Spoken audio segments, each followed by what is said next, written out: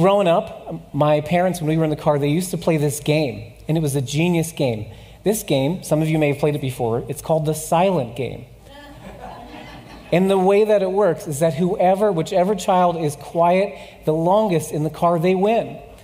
And so my parents played this, and it was so smart. And probably years went on where my sister and I would play this game. We would play the silent game together until one day I finally figured something out. There's no prize. This isn't really a game. It was my parents' genius hack to be able to drive in peace and quiet. Maybe they could even have a conversation without being interrupted or us saying, "Are we there yet? I'm hungry. I need to go to the bathroom." It was a genius move. And here's what I want you to know is that the things that you and I believe, they impact our behavior. The things that we believe, they impact our behavior.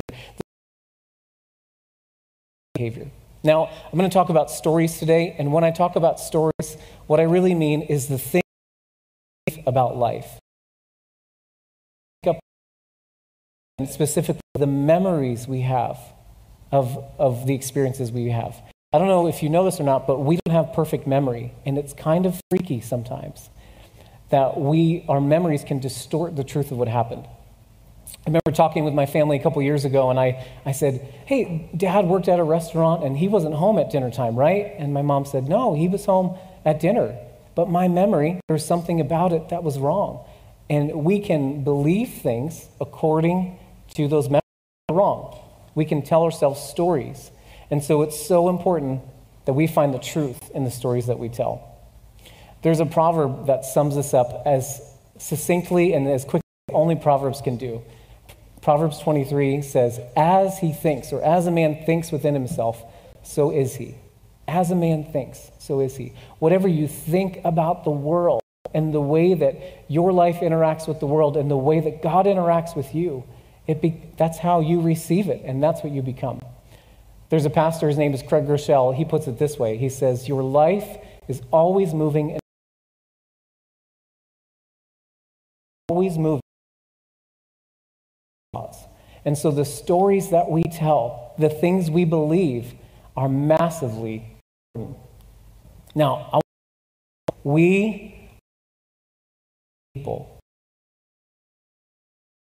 I grew up hearing stories around the dinner table. My parents would often have marriages, or they would invite people that were homeless, or they would invite friends over because we didn't have family nearby. And I remember hearing their stories, and it impacted me.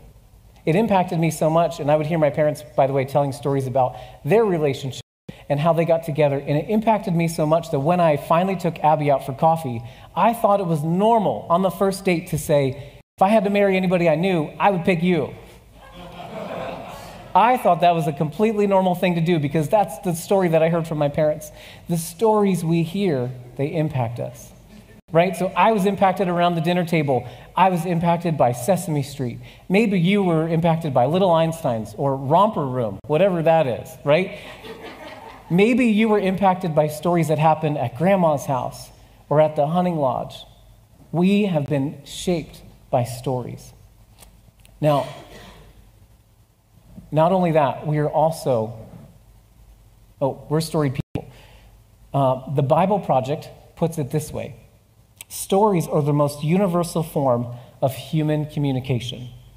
We are hardwired to take in information through stories. They train us to make sense of the seemingly random events of life and help us see the purpose of it all. Now, why is the Bible Project talking about stories? Because the Bible, this book, is 43% story. It's made up of all the stories of the heroes of faith. And you can see the other parts up there too. 33% is poetry, and 24% is discourse or teaching. But the majority, the biggest category in the Bible is stories. Why does Jesus teach so much in parables? Because we're story people, and we remember stories. Why is it that you can leave a sermon or a lesson or a teaching, and you might forget all of the points, but the one thing you'll remember is the story? It's because we are story people, and we are people of the story. Now, here's the thing. Here's the good news, is that the story has been going on long before us, and it will go on long beyond us. Think of the stories of our culture. Here's the pattern that usually happens, is that life is good for the main character, right? Then some sort of a chaos happens and some sort of a fall happens. An enemy is usually involved to bring about that chaos. The main character usually meets someone who's often called a guide, and they give them instructions on how to overcome their evil ways. Many times there's a helpful, good character who is willing to lay down their life to see order returned. This is why Darth Vader throws Emperor Palpatine into the reactor. This is why Aslan lays his life down on the stone altar. The father figure lays down his life to save the world from the evil powers. Why are these stories so familiar to us? It's because this is the story of the gospel. This is the story of the gospel. One of the ways that we heard about it put this weekend is these four things: creation, fall, redemption, and restoration. That in the beginning, God created the world and it was good, and it was very good. And then humanity decided to take things into our own way. Adam and Eve, they decided, I don't want to do God's way, I'm going to try it my way. And then the fall happened and we experienced brokenness. We no longer had peace with God and with the world. And then God sent his son Jesus to die in our place so that we could be redeemed and we could be made right with God. And it doesn't even end there. God has a plan of restoration, of restoring all things back to his creation and his vision. If you read the end of the book, that's what it says. And so this story is so familiar to us. Ecclesiastes 3:11 says that he's made everything beautiful in its time. He has also set eternity in the human heart. God has set eternity in the heart. There's this book I have somewhere in my office called Eternity in Their Hearts. And it's a history of all these civilizations from around the globe, all these indigenous people groups who had a story about a loving God who created them and their fall from grace with that God. And now there's a strife between them and God. And their cultures had a story about the only way that things could be made right was when the God himself came down and laid down his life so that they could be made one with God. That's the story of the gospel, and it's written in the hearts of people all over the world. I want to encourage you, you can check out the book. If you don't believe me, you can read stories from Vietnam and South America and the Incans and the Mayans. They all had this story. And so when missionaries went, all they had to do was say, hey, that story you believe, that man, his name is Jesus. And he's already come and he's already died for you. And you can experience that freedom now if you believe in Jesus. It's pretty incredible. Every culture has this story. Now, I believe that whoever tells the best story wins. I believe that whoever tells the best story wins. I believe that the future belongs to the storytellers. The future belongs to the storytellers. The people who create culture will be the most convincing storytellers. And if you lament, like I do, the place of prominence that Christians once enjoyed in society and culture, I think it's because we've stopped telling stories about God's goodness, and instead we've embraced ideological battles. We need to tell more good stories about God. Let me just give you one quick example about the power of story. There's a man, his name is Edward Bernays. He was Sigmund Freud, the famous psychologist's nephew, and he lived in the early 1900s. He was named by Time magazine one of the 100 most influential Americans of the 20th century. Now, you probably don't know his name, but I guarantee you that you've been affected by what he believes and the stories that he told. After World War I, he worked for the Committee on Public Information, where he described his work as psychological warfare. In 1924, he helped Calvin Coolidge get elected by hosting pancake breakfast, so people thought he wasn't so stuffy, that he was a more relatable guy. He staged these things to change people's perception. And then in 1927, this is the biggest story that he did that impacts us today. He started on the payroll of the American Tobacco Company. The American Tobacco Company. And they wanted him to do one thing. They wanted him to help more women smoke cigarettes. At the time, it was illegal for women to smoke cigarettes in public. It was taboo, and so they enlisted him. They said, will you help us sell more tobacco? And so he started this whole agenda, and he enlisted photographers, and he even got doctors involved and celebrities. And this is what he said. He changed the ideal woman. He changed the idea of the ideal woman from a normal, full-figured woman to a very thin woman. to almost a sickly, thin woman. And they created this campaign where, because smoking, it curbs eating, so they created this campaign about don't have sweets, smoke instead. And so they got doctors to sign on to this, that smoking is better for you than eating sweets. And they encourage women to have cigarettes available in their house so that people could enjoy smoking with them. And he changed, this one man changed our ideal of what the feminine body is. The future belongs to the storytellers. The future belongs to the storytellers. So a big question that I'm going to ask about is, what story are we telling? What is the story that we're telling? And pretty clearly today, God's at work re-enlivening the story of his redemption in us. Amen? All right, so open up your Bible to Psalm 107. Our theme verse for the retreat is Psalm 107, verse 2. It's on our shirts. And it says, "Let the redeemed of the Lord tell their story, those he redeemed from the hands of the foe." And Sunday morning at the retreat, I was looking over some things that I was going to share and some time that the students were going to get sent out to spend time alone with the Lord, some recapping things we were going to do. And I looked through Psalm 107 and I thought, holy smokes, there are 4 different stories in here. There are 4 stories of different people groups who've been redeemed by God. And I felt like I don't have time to delve into this during the retreat. And this whole theme of telling the story and understanding the story felt bigger than just for our students. And so it was on my heart to share this with you this morning. So we're going to be in Psalm 107. Now, if you'll quickly allow me to Bible nerd out, Psalm 107, you might see that it says at the beginning it's book 5. And so there are 5 books in the Psalms. This is the 5th and final one. And book 5 is kind of a call to the 5th book of the Old Testament, Deuteronomy. And Deuteronomy is written by Moses. It's overlooking, and it's overlooking the promised land, and it's thanking God for the movement of his people into the place that God has for them. Thanking God for the movement of his people into the place God has for them.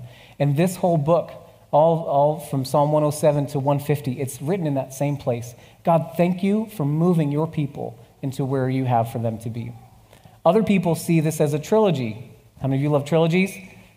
Okay, all right. Psalm 105 is about the promise of land. Psalm 106 is about the punishment of being scattered throughout the lands. And then Psalm 107 is about being rescued back from the lands. And so that's the backdrop for Psalm 107. Now, I'm going to read it, and I'm just going to make a couple comments as we go. So in verse 1, it says, "Give thanks to the Lord, for he is good. His love endures forever. Let the redeemed of the Lord tell their story, those he redeemed from the hand of the foe, those he gathered from the lands, from east and west, from north and south. Let the people of God tell their story, how he has redeemed us." Now, this is both personal, just like we heard this morning. Here is how God has redeemed me. And it's corporate. It's something that we enter into the collective story together. One of the things that struck me this weekend was Pastor David Laser talked about a Barna study that's out there that says that those that are age 18 to 29, 64% of them, whenever they graduate, they don't come back to the church. They leave. And it's heartbreaking. And I heard a collective sense from our students of, that's not going to be me. That's not going to be me. I am going to say yes to the Lord now so that that doesn't become me. But here's the thing, is that nobody else in all of culture is going to say that God is good except for you and me. We are the people that tell about God's goodness. And maybe that statistic would be different if we were known for telling about the goodness of God more. Perhaps we have room to create more than we complain. Perhaps we have room to inspire more than we indict. Perhaps we have room to be grateful for what God is doing instead of grumbling about what's going on. I propose to you that we need to speak up about the things that are right and wrong, but I think the message of Jesus will be far more heard if we do this. If we talk about the goodness of God more than we grumble and complain. What story are we telling? What future are we creating? Our story, friends, has to be bigger than what we see right now. It has to be bigger. And I'm so thankful, one, for this book, that my range of perspective is bigger than this moment. I'm thankful to be with a group of people that see beyond this moment too. Amen?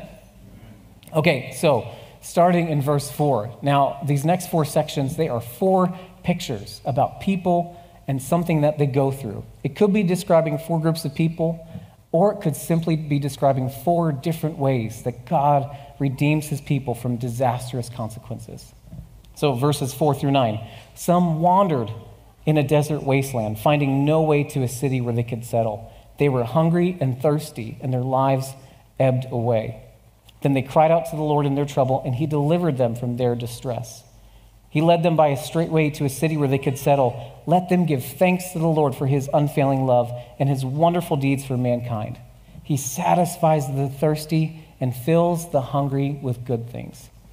Now, first off, our stories, we have to start with what's true. We have to recognize where we are before we can go any further. We have to start with the reality. God deals in reality, by the way. We have to recognize the reality of where we are. There's a story about a plane in the 1960s that was on its way to Cuba. And hijackers took over the plane, but people didn't believe the hijackers because Alan Funt, the man who created Candid Camera, was on the plane. And so even though, right, the hijackers even were holding the stewardesses by knife point, and nobody believed them. It was so much, they were so duped that when the plane landed in Cuba, they applauded the pilots. They were so wrong, right? And we can be duped. We live in an era of lies, right? We live in an era of false information. And thankfully, all those people were okay, and it's good. But we need to start with the truth. And so there's, right from the get-go, there's an understanding of, I am thirsty and I'm wandering in the desert. There's an honest assessment of where they're starting. Now, these are people that are lost, and they have no hope for a future. I don't know if you've ever been lost, like not lost in a city where there's people and cell phone reception, but like lost in the woods where there's more bears than there is bars on your phone, right? Lost in an ocean where you can't see anybody. It's frightening. I'll never forget, it was actually right after the weekend we came visit here in July of 2009. Abby and I, we went up to Vermont to visit some friends, and I knew the directions to the house we were going, because I'm good with maps. But someone sent me directions, and they were wrong. And it was one of those dark, stormy nights, you couldn't see anything, and we are in the middle of nowhere, Vermont. And we're like 15, 20 minutes past when we should be there, and I knew something's wrong. We are lost. No cell phone reception. And so I finally found a house that had a light on. And so I pulled into the driveway, and I told Abby, I said, I'm going inside to get directions. I'll be back. And she said, we're newlyweds. She was worried about me. I said, don't worry. I have my Leatherman. I'll be fine. Okay? So I went in, scared the people half to death because they didn't expect anyone to come knocking on the door at 9:30 at night. But they helped me. They got me directions. But I came back, and Abby was so scared. Even though she knew, I told her I'm coming back. And being lost can be like that. It is terrifying, right? When you're lost, that's the beginning of a horror movie. Being lost is absolutely terrifying. Now, here's the thing, is that God doesn't just rescue them. He also points them straight on the path to the city.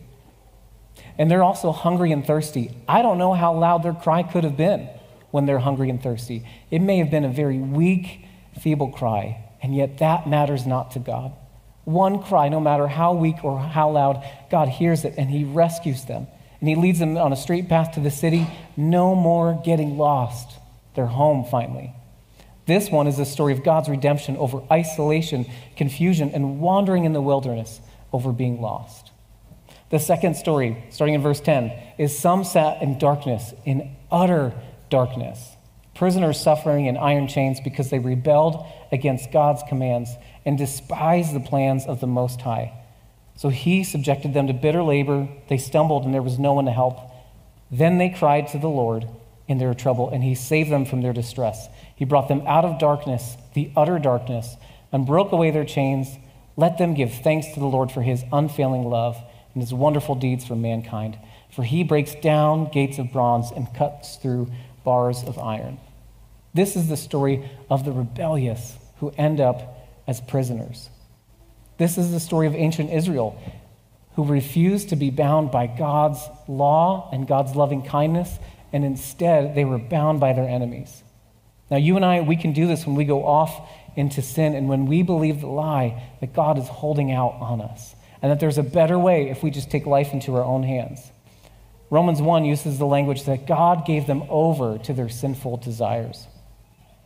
Sometimes when we choose to walk away from God, God allows us to drink all of that sinful way. And yet, God rescues them. God was longing for them. He was waiting for them. And this is a story of deliverance over the prison of sin and utter darkness. I wrote this in my notes, and it's clearly obvious just from what's happened this morning. But this is what I wrote. If this is you today, know that there are many near you who have the same story.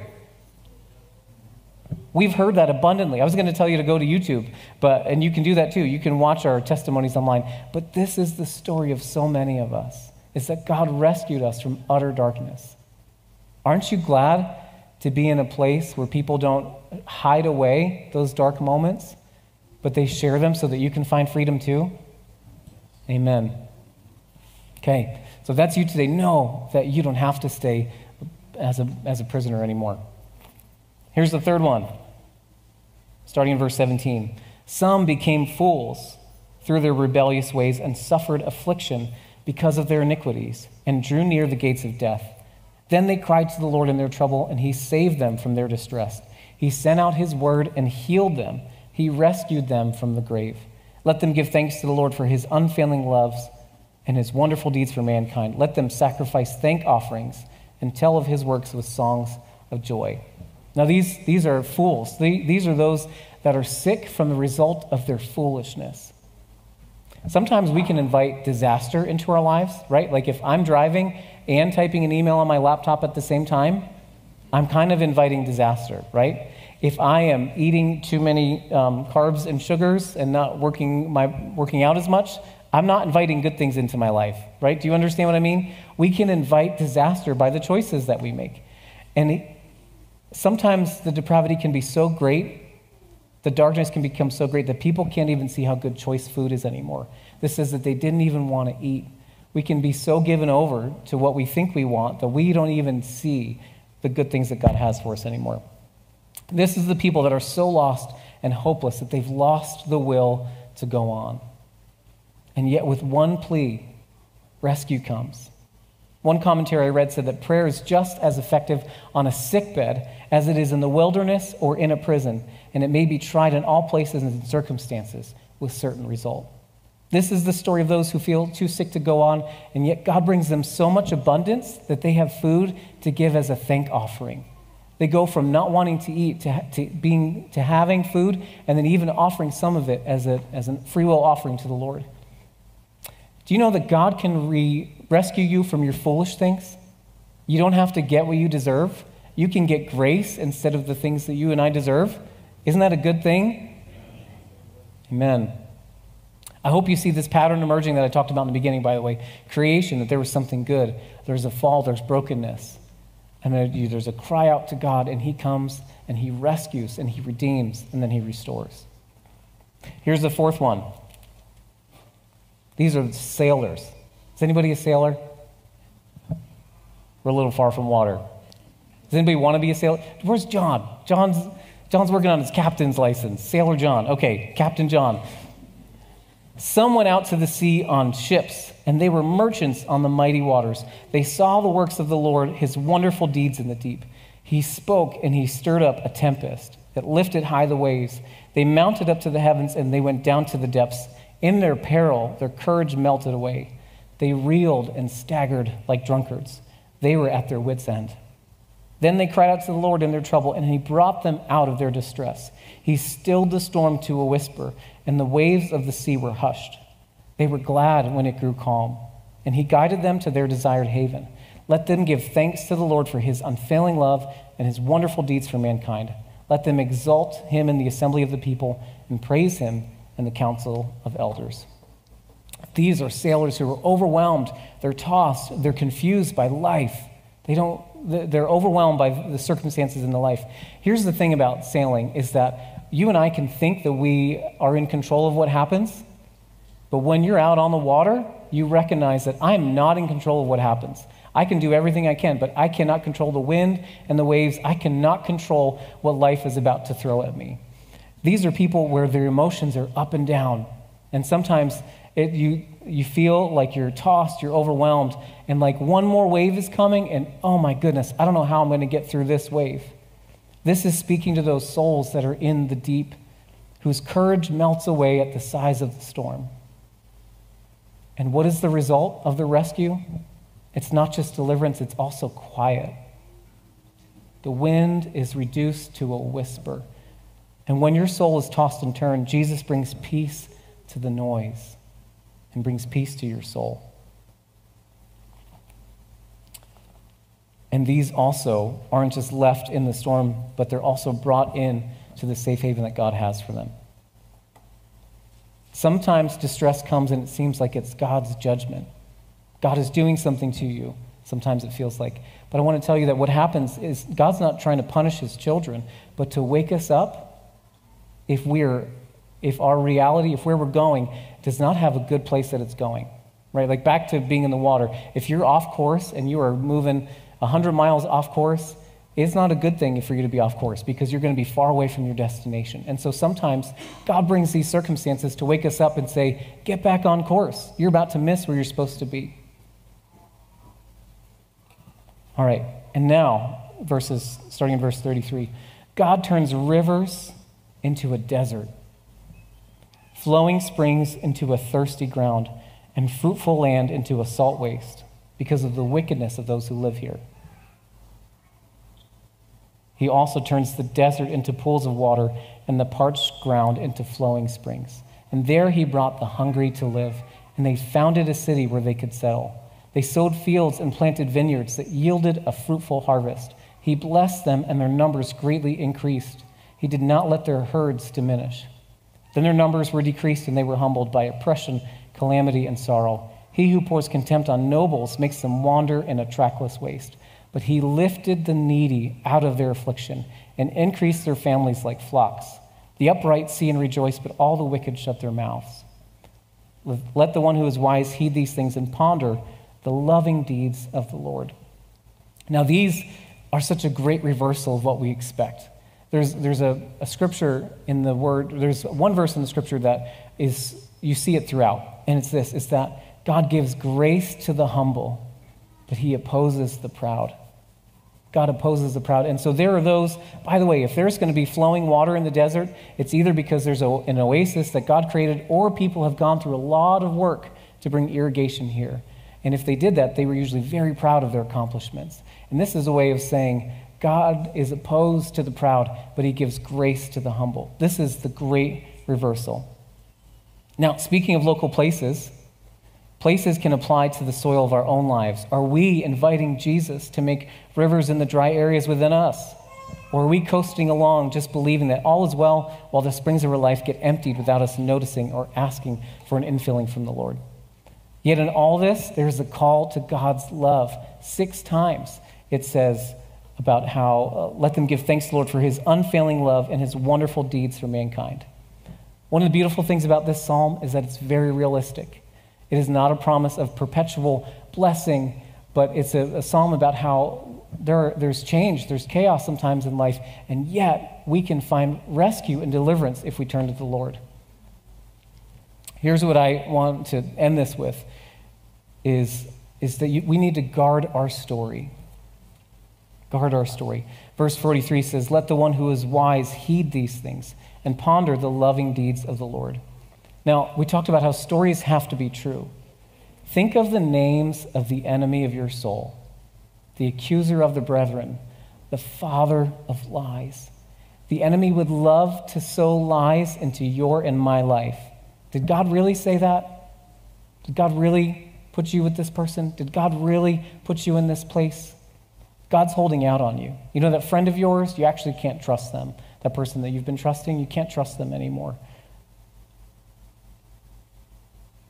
Our enemy is the father of lies. And what we need to do is we need to hold these situations up to the truth of the light and allow the Holy Spirit of truth to show us what's true and what's not. And I just want to say this too, is that I want to encourage all of it, we all do this, is to believe the best in other people. And we see this so clearly when we're driving, right? If we cut somebody off, we're like, I'm so sorry, please forgive me. And then if someone cuts us off, we're like, that person is an idiot. They don't even deserve to have a license, right? We believe the worst about other people in driving, and we expect them to believe the best about us. And I think it's the same in life, is believe the best in other people. Don't be looking for things don't be assuming the worst. Believe the best. And I would also say this, every story in culture has a villain. I'm going to quote John Eldridge in his book Epic. He says, every story in culture has a villain because yours does. Though most of you do not live like it. Most people do not live as though the story has a villain, and that makes life very confusing. And so we have a villain, an enemy, and pretty clearly we've heard already today that he's conquered and he's defeated, and he has no more power in our life. Amen? Okay, there's competing stories, and we need to listen to the right one. And a couple of things with this is that we need to know what story we're in. For example, if you take Jacob, the manipulator, the heel grabber, and you drop him into Joseph's story, I don't think it's going to end very well, right? The manipulator would probably try to make a deal with the slave traders, and they probably would have been done with him and just cut off his head. Or, when he meets Potiphar's wife and she tries to seduce him, I don't know what the heel grabber would have done. He might have given in to her, and then he's done there too. We need to recognize what story we're in and not try to be in someone else's story. And we also need to recognize what chapter we're in of our story. If you take Jacob in Genesis chapter 37, right after he shares the dream about what God's going to do, and you're all going to bow down to me, and you drop him into the moment of Genesis 45 when that happens, he's going to be proud and arrogant and think, look at me. But instead, in Genesis 45, he's broken and realizing that what God did, even though they meant it for evil, God meant it for their redemption and their rescue. And so we need to know our story, and we need to know what chapter we're in. Okay, now this last word, let the one who is wise heed these things. That word heed, it's the same word of keep or guard, like guard with a hedge, create a hedge. This is what God spoke to Adam and Eve in Genesis 2. Tend to the garden, create it, cultivate it, grow it. This is not a passive, I'm just going to let it go. I've had trees in my yard that were way overgrown. Paul and Verna had to come over, and Paul had to hook up his truck and pull it out. It was a mess, okay? If we don't guard things, that's what happens. We need to cultivate it. It's the same word God used it with Abraham, keep my commands. We can't live on autopilot with this. We have to pay attention to the leading of the Holy Spirit. And then ponder the loving deeds of the Lord. Take time to sit in your story and say, God, what are you doing? Purposefully invite Jesus in and say, Jesus, show me what you're doing. Invite trusted friends into your story. Jesus, use these friends to help me understand what you're doing. Nobody else will tend to your story for you. It's yours to tend to. That'd be weird if someone else tended to your story, right? Nobody should know your prophetic words more than you. Nobody should know the story of what God's done in your life more than you. Rehearse those things. Tell the story. Your life is not a collection of random events, but a carefully constructed story inside of a larger story of God, of a good God and a lesser, weaker, evil accuser. And it's essential that we understand our story. A.W. Tozer wrote that what comes into our minds when we think about God is the most important thing about us. The most important thing about us. What is it that you believe about God? Do you believe that God is generous or that he's stingy? He's close-fisted. Do you believe that God is gracious or that he's impossible to please? Do you believe that he is distant or that he's close? Do you believe that he's trustworthy, that he's slow to anger, abounding in loving kindness? The stories we believe about God impact our behavior, and they change our life. And here's what I want to say to you. God has good things for you. Here's some of the things that we see just in this chapter. God led them in a straight way in a city where they could settle. He satisfies and fills the hungry with good things. God brings people out of darkness, utter darkness, and breaks away their chains. God sent out his word and healed them, and he rescued them from the grave. God brought them out of their distress. He stilled the storm to a whisper, and he guided them to the desired haven. May your belief in God's story overwhelm the times you've been lied to, trapped in rebellion or sin, or fallen asleep as the character in your story. Here's my final encouragement to you, is partner with Jesus to discern and guard your story. When you do, you can enjoy the life that God has for you with all of its unexpected twists and turns, confusing chapters, even the moments where we can't see the perspective of the author. the thing that he's setting up outside of your field of view. His ultimate goal is life and the freest, most truest life for you. Guard your story. I'm just going to read Psalm 107, 2 and 3 again. Let the redeemed of the Lord tell their story. Those he redeemed from the hands of the foe. Those he gathered from the lands, from the east and west, from north and south. And did you notice this morning the power of story? Even in the beginning of baptism, of Dale getting up and sharing his story, and of David getting up and sharing his story. That story of God's redemption inspires others. When we tell the story of God's goodness that goes beyond others, and it motivates them to trust in Jesus, in the good author. And I want to encourage you, if something that you saw or experienced or heard today prompts you, seek somebody out to talk to pray with. Ask them to have lunch or a cup of coffee, because these things that we share, we don't have enough time to share them on a Sunday morning. We need time outside of this moment to share our stories and invite others into that. And so if you felt that way, invite someone in. And also, it's a treasure when someone invites you into their story. Guard it, protect it.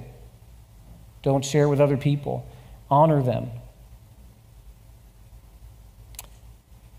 I've got something that I want to pronounce over you all, and we'll see if the Lord has anything else to do this morning. But would you stand? I want to speak this over each of our lives. I